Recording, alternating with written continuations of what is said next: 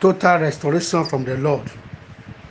As I read today's text or today's scripture, please begin to say a mighty amen. The scripture is Isaiah chapter 49 and verse 23. It read thus, and kings shall be thy nursing fathers, and their queens thy nursing mothers.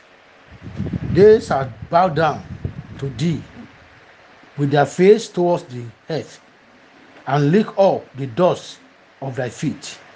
And thou shalt know that I am the Lord, for they shall not be ashamed that wait for me. That is what God is saying today.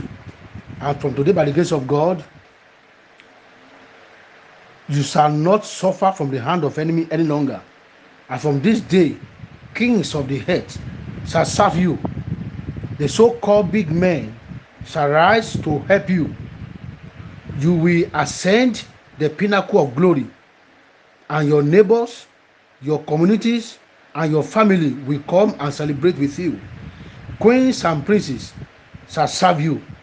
You shall not be at the mercy of anyone, but you shall be served and be honored in the name of Jesus Christ. Where you have been despised before now, you shall be celebrated, because your time of glory has come. Those who hate you will come bow down before you. They shall lick dust at your feet. You shall never be ashamed any longer in Jesus' name. Amen. And have a nice day.